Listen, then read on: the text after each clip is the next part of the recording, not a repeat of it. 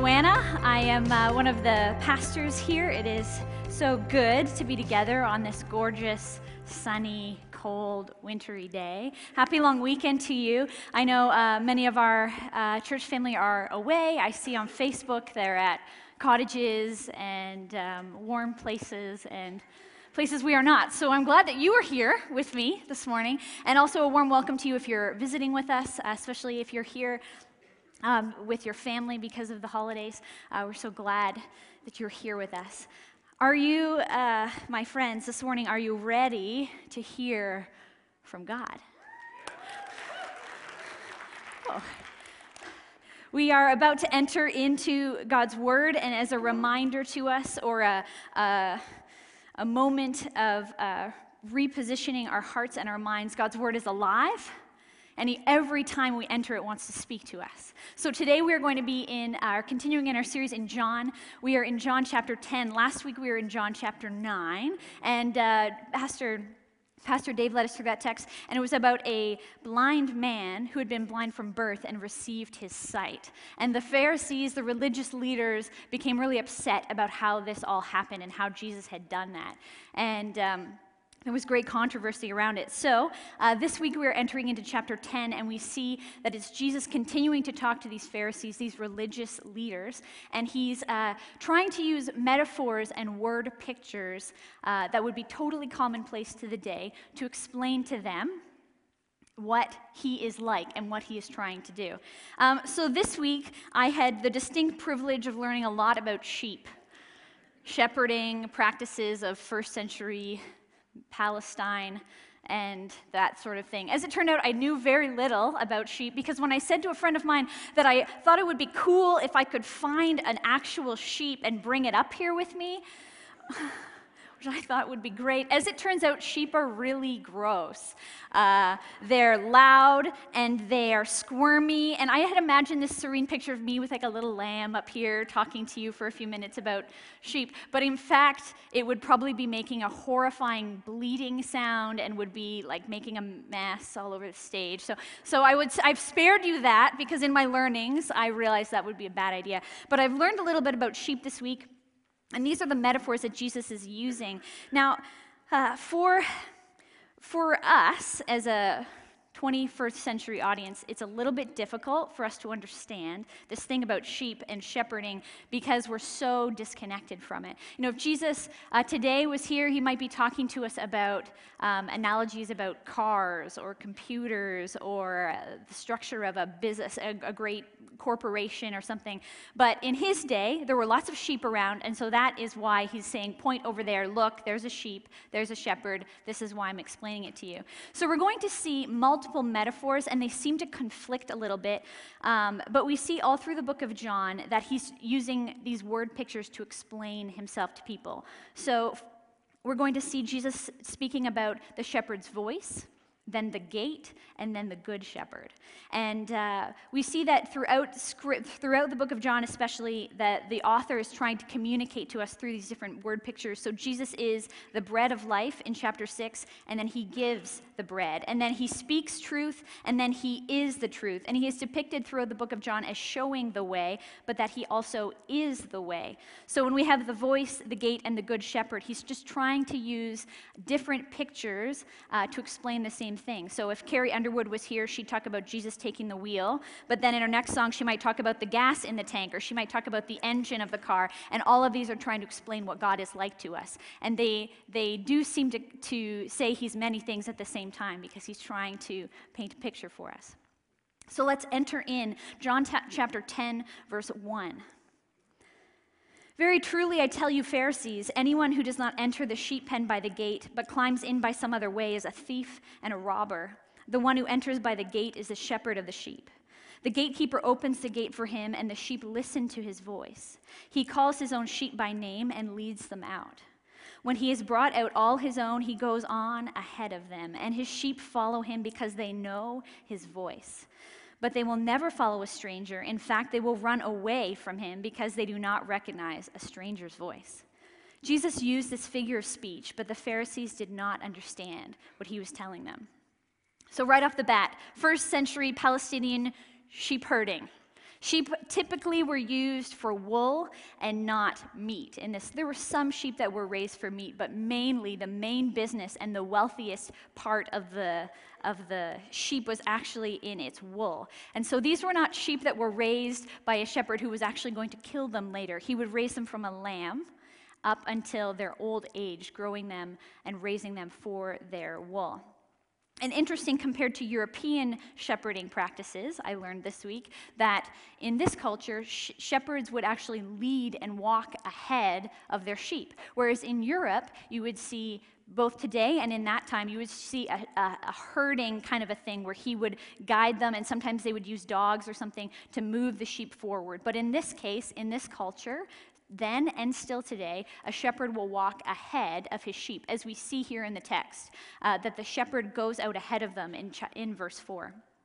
And finally, we also need to know that both then and today in Middle Eastern, Arab, Palestinian sheep herding practices, there's this unique sheep language that happens. And shepherds who are the overseers of these sheep actually often have a unique name for each sheep. And it's in sort of a nonsense language, but one is fluffy and one is black ear, and I don't know, one is slowpoke or whatever they call them. And so each sheep has a name, and the sheep knows its name when they're called. This is the amazing thing about the voice of the shepherd. There's an account of an American who was over in this area of the world, and he was watching sheep herding practices, and I'd love to just share this story with you to give you a picture of what this would look like.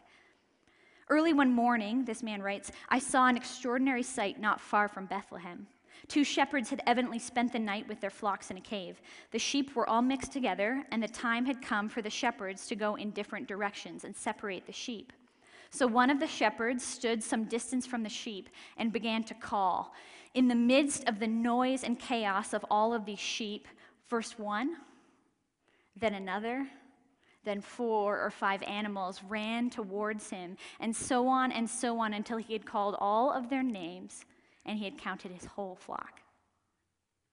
See, here Jesus is trying to describe a sifting out that is happening. We see in these first verses 1-6 in John 10 that he is talking about a shepherd and his sheep. The sheep know his voice and they follow him. They will not follow a stranger. They follow their shepherd. They are familiar with him. Jesus is sifting out his followers from the crowd, from amongst the Pharisees, from amongst the religious people, and from the people like the blind man from chapter 9. He is saying here that his followers will recognize the shepherd for who he is, and they will follow his voice. One wrote that Jesus rarely presented truth in order to turn unbelievers into believers. More often, you see in the book of John, the truth became his means of drawing the believers out of the world. So as he spoke, such as in the beginning with the feeding of the 5,000 in chapter 6, Jesus was merely talking unvarnished truth about his identity, and as he spoke, his flock began to divide. The voice of the shepherd calls his own to follow him. We carry on in verse 7. Therefore Jesus said again, very truly I tell you, I am the gate for the sheep. All who have come before me are thieves and robbers, but the sheep have not listened to them. I am the gate. Whoever enters through me will be saved. They will come in and go out and find pasture. The thief only comes to steal and to kill and to destroy, but I have come that they may have life, and life to the full. So now we've seen he's changed metaphors. First, he was talking about a shepherd, and he was using the example of a voice. But as we saw in verse 6, Jesus was using this figure of speech, and the Pharisees did not understand what he was talking about. So he shifted gears. Now he's trying to be more direct. He's saying, I am the gate for the sheep, and through which the sheep can go in and out. The gate. Again, another story for us because we don't really understand this as 21st century people. I have another story from a different person, a British man who is also in this area of the world traveling. So it says he was traveling one day with a guide in this Palestinian Israeli area. He was traveling and came across a shepherd and his sheep. He fell into conversation with the man. The man showed him the fold into which the sheep were led at night. It consisted of 4 walls. with a way in. So this British man says to him, "That's where they go at night?" "Yes," said the shepherd. "And when they are in there, they are perfectly safe." "But there's no door," said this British visitor. "I am the door," said the shepherd. He was not a Christian man. He was not speaking in the language of the New Testament. He was speaking from the Arab shepherd's standpoint. This British man looked at him and said, "What do you mean by 'you are the door'?" The shepherd said, "When the light has gone and all the sheep are inside, I lie in that open space. And no sheep ever goes out but across my body. And no wolf comes in unless he crosses my body. I am the door." So for Jesus to call himself the gate, he's calling himself and declaring more clearly, trying to be more blunt with people since they didn't understand the first picture. He's saying he is the way to be saved, and all others who came before him were false. Thieves and robbers there to destroy, to steal, to kill, and destroy. And to the people at the time, this would have seemed quite offensive for him to declare he was the only way to salvation. And for a more modern audience, this might feel a little bit absolute, not very nice for a postmodern mind. But surely there can be more than one gate to salvation. Surely there can be more than one gate. But as we see with this Arab shepherd who I just read this story about, could you imagine the chaos of multiple doorways into this sheepfold? Could you imagine the danger that the sheep would be in if they had multiple access points at them? That if there's one shepherd and wolves could come at them from multiple doors, could you imagine the danger for the sheep? Sheep need instruction, or they are led to chaos. They are led to danger, or they're even led to death. There is one gate. And Jesus says, through this one gate, you will receive incredible freedom and privilege and fullness of life, but only through the gate. There's no other way but through the gate. And Jesus says, "I am the gate." So we continue on to one more picture that Jesus is saying to his followers here. So we've had a voice, and we've had a gate. Now what do we have? We have in verse 11, it says, "I am the good shepherd. The good shepherd lays down his life for the sheep. The hired hand is not the shepherd and does not own the sheep. So when he sees the wolf coming, he abandons the sheep and runs away. Then the wolf attacks the flock and scatters it. The man runs away because he's a hired hand and he doesn't care. He cares nothing for the sheep. I am the good shepherd. I know my sheep, and my sheep know me. Just as the Father knows me and I know the Father, I lay down my life for the sheep. I have other sheep that are not of this sheep pen. I must also bring them in. They too will listen to my voice, and they shall be one flock and one shepherd. The reason my Father loves me is that I lay down my life, only to take it up again. No one takes it from me, but I lay it down on my own accord. I have authority to lay it down and authority to take it up again. This command I received from my Father." Now here in the text we see there's a comparison between the good shepherd and the hired hand. Now the hired hand is not being criticized per se for abandoning a sheep. In fact, at this time, it would have been, he was legally entitled, if he was under danger, to leave. As a hired man, if he actually felt that his own life was in danger, he was totally okay by law to leave the sheep and to leave. But he will simply not go to the lengths of the true and the good shepherd because he is not the shepherd. He is a hired hand. And then in verse 16, we see that there are other sheep he's speaking of. We're speaking of Gentiles or non-Jews. He's seeing these other sheep that he's welcoming in. Jesus is speaking of the unity of people across historic, ethnic, and religious lines. Jesus is declaring that as the good shepherd, he is not just the good shepherd for the Jewish people, the Israelite people who have been waiting for centuries for a good shepherd. He is in fact the good shepherd for all people, all nations, all ethnic groups, and people of all other religions can come and find life in Jesus Christ. The good shepherd. We see in the Old Testament, as I said, that for centuries, we see that God had been deeply harsh and angry with bad shepherds. To talk about shepherds was an analogy that was used to describe kings and leaders, not just in Jewish culture, but that whole region of the world, because shepherding was such a common practice. It was used as a metaphor all the time. So that we see all through the Old Testament that there are kings and leaders and judges that failed the people. They were greedy, or they were selfish, or they had some extreme moral failures of some kind or another, often losing sight of God and his purpose for them as the leader of the people, and they hurt the people. They wounded the people. And yet we see that God has promised a good shepherd, and that God himself is declared the good shepherd.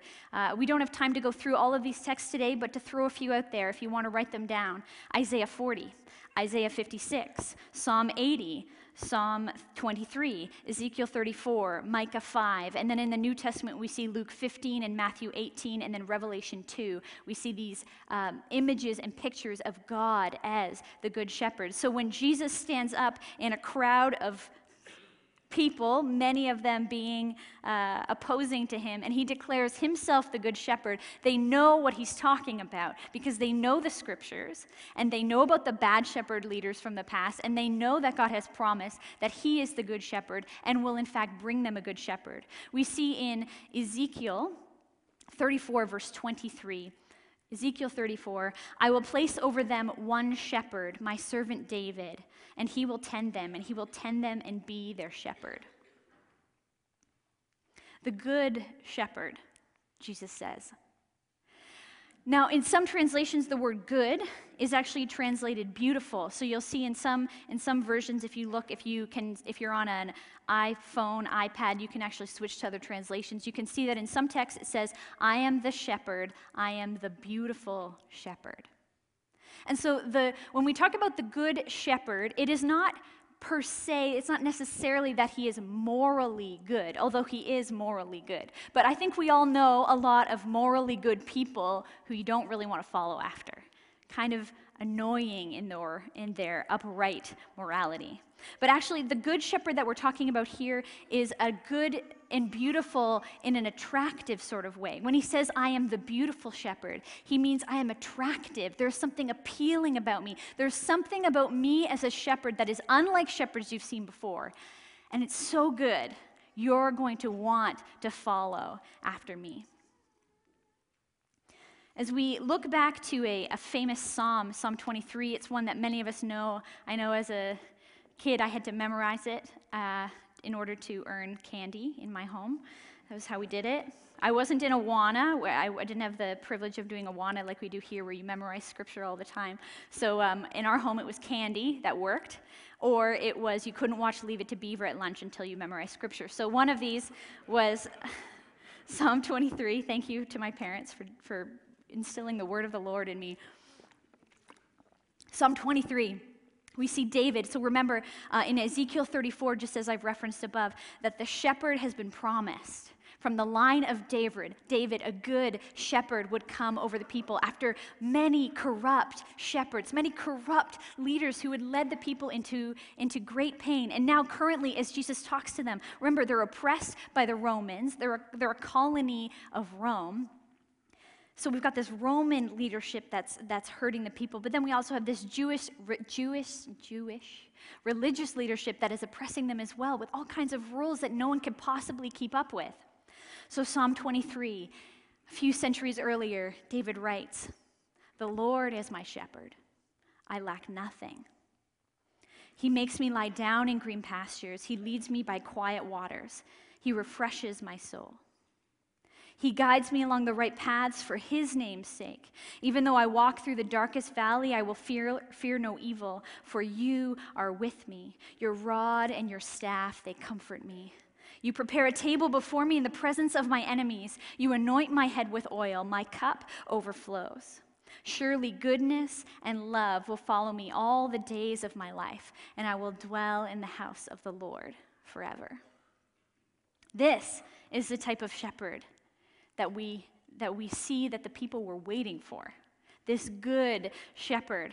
But again, it's so important that we do not miss this morning. When we see, it wasn't until I was taught some geography lessons about the sort of Middle Eastern Israeli area that occurred to me that I had always looked at Psalm 23 a little bit off. We see the Lord is my shepherd, I lack nothing. He makes me lie down in green pastures. Now we as Canadians, what do we think of when we think of green pastures? We think of rolling, lush, green meadows and maybe some idyllic picture from 100 years ago, and there's some beautiful brook, and the sheep are grazing, and maybe if you drove a little bit north of this city here in the summertime, you would see something like that. But that is not the case here. The man, David, who is writing this in the middle of a desert community in the Middle East. There are not a lot of green places. So when we see this image of the Lord being your shepherd, lacking nothing, and you lie down in green pastures, this is an image of a shepherd leading his sheep to the next small, rough patch of shrubbery in the middle of a desert. When it talks about the water, remember we're in a desert here. He leads me beside quiet waters. These are small little puddles of water that will quench their thirst for the moment. And when it's finished, he says it's time to move on, and we're going to go find the next small patch of grass. Now it's important that we don't miss this, because as one of my friends said to me this week, the Lord is my shepherd and we are at Disneyland is not the case. The Lord is my shepherd, and everything we want, we lack nothing, but we won't necessarily have everything easy or that we want. You see, in our culture, we want everything ready-made. We want it perfect the way we want it the way we want it, so that we can control it, so that we can have our green meadow with rolling hills, access to all kinds of food and water at any time, and maybe there's a shady tree and a comfy little patch we can sit down in when we get tired. This is not the picture of the shepherd and the sheep we are talking about here. We are talking about a shepherd in a desert place who is leading the sheep that he loves day by day to the next patch of grass, to the next thing to provide for their needs. He will always lead out of the place of the desire for the good of his sheep above himself. He will, in fact, lay down his life for the sheep. So as we continue in these last three verses that we're going to be in today in John, in verse 19 of chapter 10, it says, the Jews who heard these words were again divided. Many of them said, he is demon-possessed and raving mad. Why listen to him? But others said, these are not the sayings of a man possessed by a demon. Can a demon open the eyes of the blind? We see here the split, the sifting out of those who would follow Jesus, the Good Shepherd, and those who do not. Just as he said would happen. The thing that's happening in the crowd that he's talking to is exactly the word picture he's using to describe them. He's speaking with his voice, and the sheep begin to divide. Remember, Jesus is not talking to these people to convince them to follow him. Actually, he often tries to tell people how hard it is to convince them not to follow him. He is speaking as the good shepherd who loves his sheep. And as he speaks and they hear his voice, the sheep separate, those that are his and those that are not. So, how will you respond today? What is your response? We see the voice, the gate, the good shepherd. Now, this interesting thing about the voice of the shepherd. As we read that story of the shepherd who in the morning, in the midst of all the sheep, went a little bit away and began to call his sheep by name. And they heard him and they went after him. It's important to recognize that it was not quiet. It's not that if we got totally quiet, we would listen more to the shepherd. We don't necessarily need things quiet to listen to God. We just need to know what God's voice sounds like to listen to it.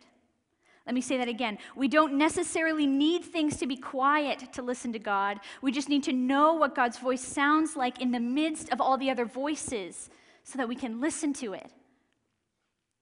Yes, of course, we see both Jesus and others in Scripture practice the discipline of silence and solitude and getting away to be with the Father. I advocate for that strongly, but the reality of day-to-day life, the reality of sheep, is that it's noisy and it's loud and it's messy most of the time.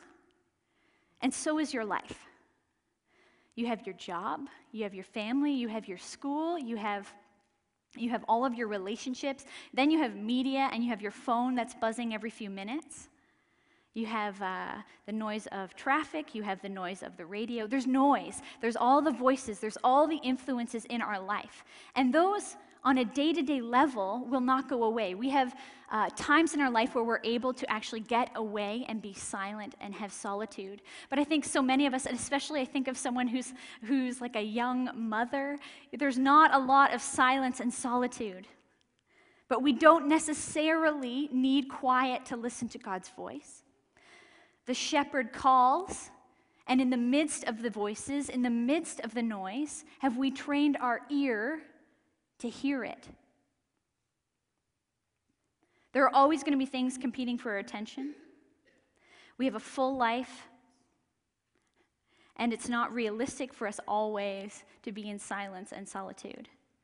But the thing about the voice of the Good Shepherd is that it's different than other voices that we hear all around us. This is the only Son of God. This is the gate, remember, the one way? So this Good Shepherd is unlike any other voice that we hear in our life. This is always good, always true, always trustworthy.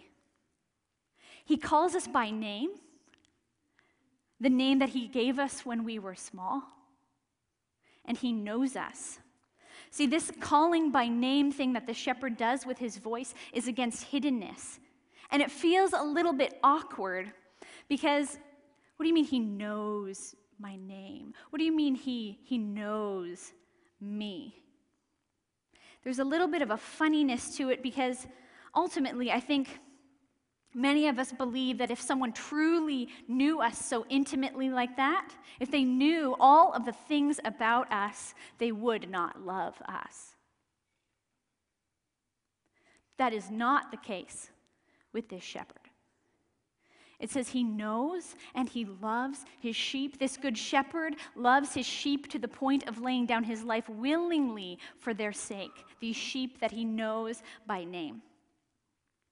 And I think sometimes we worry about if we hear the voice of God, if we hear this good shepherd calling us, that maybe he will call us into something he doesn't fully understand that he's asking of us. You know, Jesus, I know that you've said to me to go and leave my job and go over here. Or I know you've told me to move over here. Or I know you've asked me to give this thing up in my family or in my life or in my finances. But, you know, Jesus, if you really understood the situation, maybe you wouldn't ask that of me. This voice sounds crazy. But it says that he knows you. So if he knows you, he knows your situation. He knows everything about you from the moment you were born. So when the voice of the shepherd calls and invites you to follow him somewhere, we know that it is good. We know that it is trustworthy. We know that it is for our best interests. And we know that all the concerns and worries and fears about all that other stuff that it'll mean and imply in our life, he knows it. And he calls us to follow him and to trust him. So in the midst of the noise and in the midst of the quiet, how are you making ways to exercise hearing his voice? Because it's probably going to sound different than most other voices around you. Then we have this gate. Now this gate idea, it seems a little bit restrictive. You know, maybe you prefer the type of pen with multiple doors where you can go in and out. Or maybe you like the idea of a ladder where you can kind of hop over the wall because the gate's like way over there and it takes a long time to get there. So if I could just hop the fence, it would be a lot easier. This sort of freedom that you want is, I want my freedom where I want it, what I want, when I want. This is the freedom I want. And this is certainly the type of freedom that our culture talks about all the time. This freedom of you do what you want to do, I'll do what I'll want to do, and it's all good. But Jesus says that way leads to death. Jesus says you will receive incredible freedom and privilege and fullness of life only through me. Jesus says, I am the door, and in me you will find salvation. You will find fullness of life. Every other way into the sheep pen is death. Every other way. So what other ways have you tried to enter this sheepfold? Maybe, most obviously, it's another religion. I know there are many amongst us who have had grown up or had an experience in another type of faith system and had come to meet Jesus later in their life. These are people who can tell you why Jesus is the only way because they've tried a few other religions and it did not work. Maybe you're trying to enter or hop the fence with your money, gaining money. Maybe it's education and learning more because knowledge can be power. Or maybe you're trying to just be a good moral person. I'm a good person. I've never murdered anybody, so I think I'll go to heaven. I'm probably fine. Or maybe it's through hard work. Maybe it's through parenting. Maybe it's through serving here at the church. Maybe it's through another religion. How does it sit with you today that Jesus is the gate? And no sheep can go out, and no wolf can come in, because he is the gate. And then the Good Shepherd. I think in our culture, we probably would use other metaphors instead of the sheeping practice. We might talk about the coach or the good coach, or we might talk about a security guard or a personal trainer or a teacher or a mentor or maybe a parenting figure. But this Good Shepherd picture, as we're entering into it today and trying to understand first century Palestine, is a fitting and beautiful picture of what God is like for us. Jesus is speaking to a people who had been in the past and were currently led by people who had been bad shepherds. See, it isn't normal to assume that the shepherd is good, that he is trustworthy, that this is a new type of shepherd, that Jesus, when he says he's the good shepherd, that actually that might be true, because this is unlike any type of leadership that they had ever received before. We continually compare or fear God and what he will be like in our life because we compare him with our earthly paradigm. We only know the earthly leaders, the earthly shepherds that we've experienced. But Jesus as the good shepherd, or the beautiful shepherd, the attractive shepherd, he's not like the bad parenting experience that you had growing up. He is not like your immoral boss. He is not like your overbearing teacher. He is not like perhaps even a religious leader, maybe even in this church that you've experienced if they have hurt you. The good shepherd, Jesus, is good. And our natural go-to, our default leadership, the default we know is broken leadership. The default way to happiness is to climb over the fence. The default way we know is to assume that people can't really know us and love us for that. They can't know us by our name, because if they knew us by name, they wouldn't love us anymore. So as I invite the band to come up, say, what is your shepherd like? Who is your shepherd today? Is it Jesus, or is it something else? Are you trying to be your own shepherd? You were never intended to be that. You are a sheep, and it is good to be a sheep. We are in the protection and care of a good shepherd who loves us to the point of laying down his life for us. And as we are in the Lent season looking forward to Easter, we remember this now. We remember that Jesus, as we're going to enter into this season more and more over the next few weeks, as through the book of John, we see Jesus going closer to his death, that he lays himself down willingly. The good shepherd is so good, he dies for you. So who is your shepherd today? What are the voices that you are listening to and being led by? Maybe it's Jesus and a few others. But of course, Jesus and a few others leads to death. There is one way, there is one gate. It is Jesus Christ.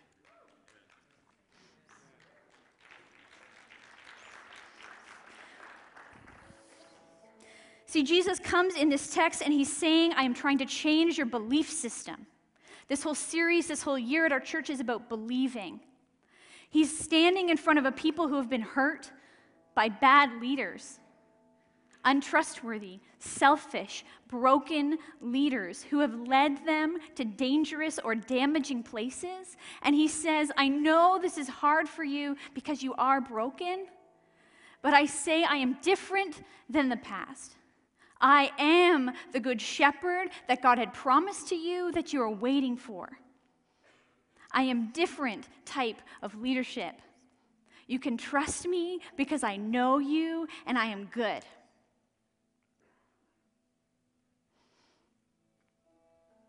So just as Jesus did in this text, he divided the sheep just with his voice.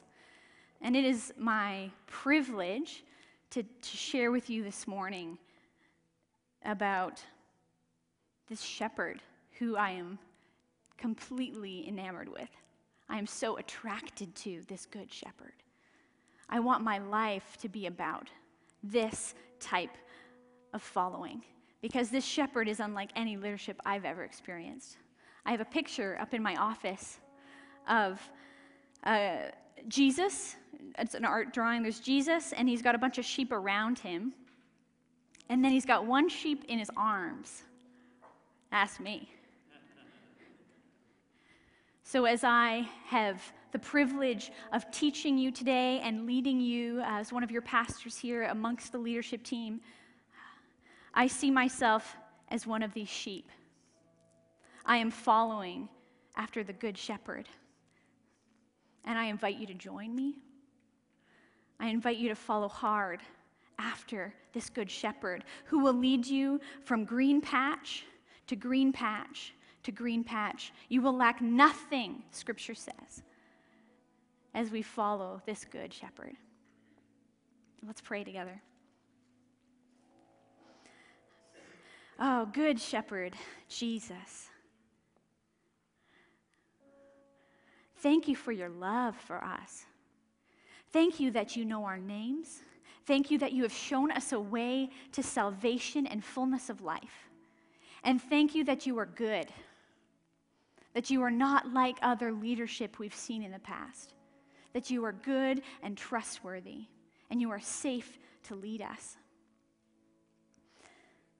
And so, as we begin to divide ourselves as a congregation this morning against those who will choose to follow after you and those who may not today,